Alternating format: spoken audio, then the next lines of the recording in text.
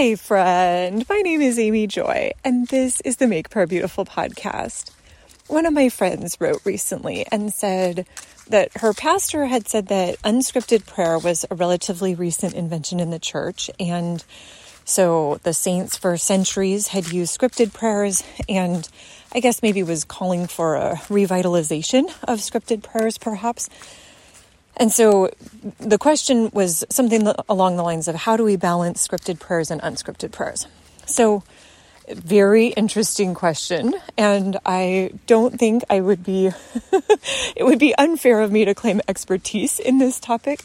I would say, I feel like that's probably not entirely a fair statement. I think probably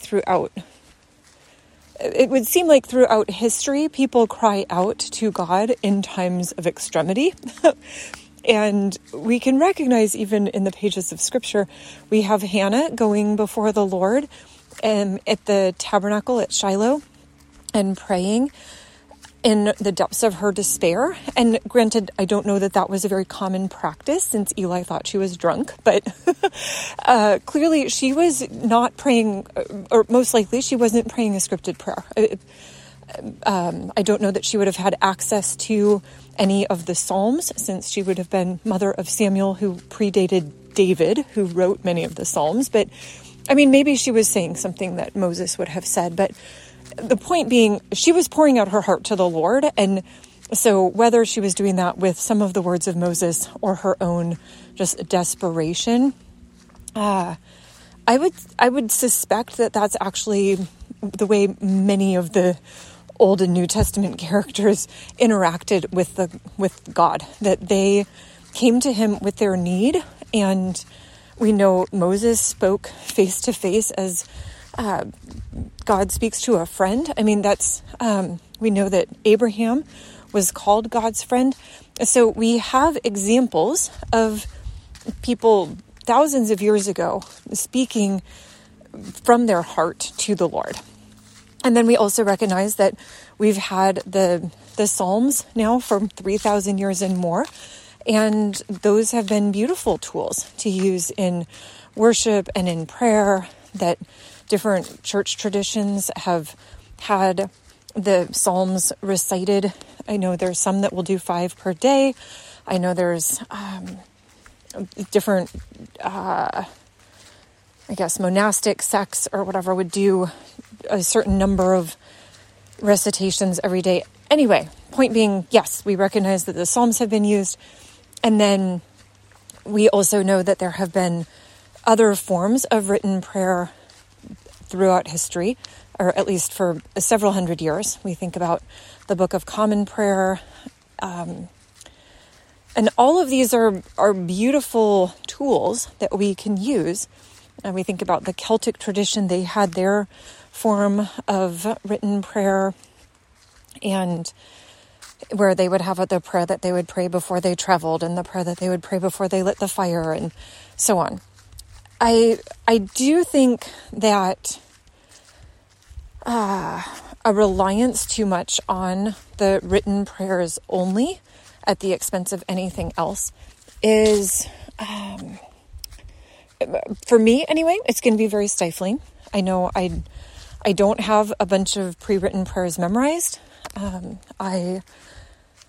I tend to just go before the Lord and say, this is what I'm feeling. This is what I need. Thank you for being who you are. I know my friend Michelle Deus says, every morning when I wake up, I open my eyes and I say thank you about 1 million times to Jesus. And I just think that's beautiful. You know, I don't think that the Lord is going to be like, well, excuse me, it would have been better if you could have please just said Psalm 100 a couple of times.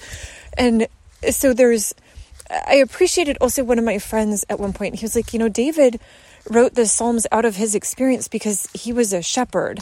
And actually, now that I think about that, that was probably Bob that said that. But the people in the scripture, what they talked about, Jesus talked about being a fisher of men to fishermen, that he knows our own cultural background and speaks life into our specific places. And so I guess I would say, if it is of comfort and encouragement to you to explore the pre-written prayers and enter into those, then absolutely do that. I know my spiritual director, every week when we would get started with our time, would pull out she had many different books of prayer, and she would pull one out and read some beautiful words. And then I think after that, she would usually follow it up with a prayer from her own heart. And so there's a way of balancing what has been thoughtfully recorded with our own words and our own thoughts. And I will say I appreciate reading other people's prayers at times because it expands my own idea of what's possible and how I can talk to God. Kind of a funny example even. I was reading a prayer that I had transcribed from a prayer call it would have been probably last July. And I thought, wow, I forgot some of these phrases. I forgot some of this direction that I used to pray, or we used to pray on a pretty regular basis. Like kind of, your world moves on and the language of the season shifts. And so it was so fun to go back and be like, oh my goodness, I need that prayer today. And so I think there is something precious about revisiting the prayers from the past, but I personally I don't think I would make it if I only was allowed to do pre-written prayers. And I also appreciate when some people talk about the Lord's Prayer. I'm trying to remember which book this was that I read. Maybe it was something like, Could You Not Tarry 1 Hour or something like that. But the man wrote about how in the Lord's Prayer, there's all the different beautiful phrases, but that's not meant to be like, give us this day our daily bread, and that's all we're asking for is just daily bread. It's more like that becomes a stand-in for all of our physical and practical needs. And then another phrase, deliver us from the evil one.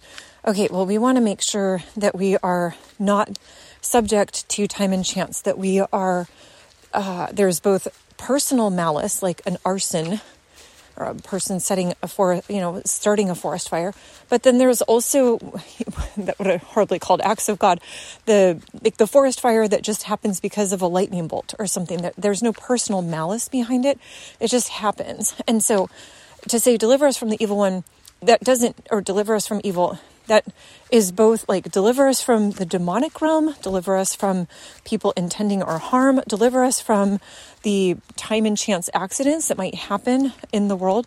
We want to just say no to all of the things that would come and rise up against a person. And so all of that is to say, even for a pre-written prayer like the Lord's Prayer, we can pray that and it's beautiful.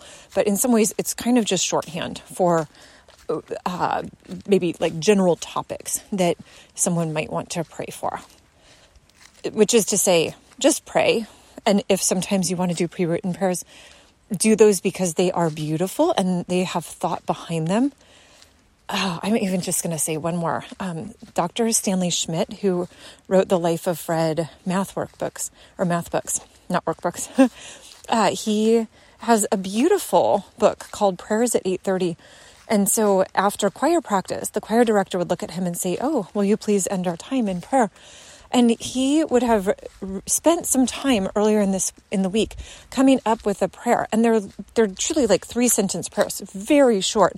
And yet he would read them. And he said each of those took about half an hour to write. Like he would just go before the Lord and say, what are the sentences that you want in this time? And I love that book. I think I spent months in that book in a season of my life. So I treasure the thought and the intentionality of the pre-written prayers. I just find that for me, when I'm talking to the Lord, I just need to I need to have a conversation with him. So, okay, I hope that's helpful. So Jesus, thank you for all of the ways that you have treasured the conversations of the saints.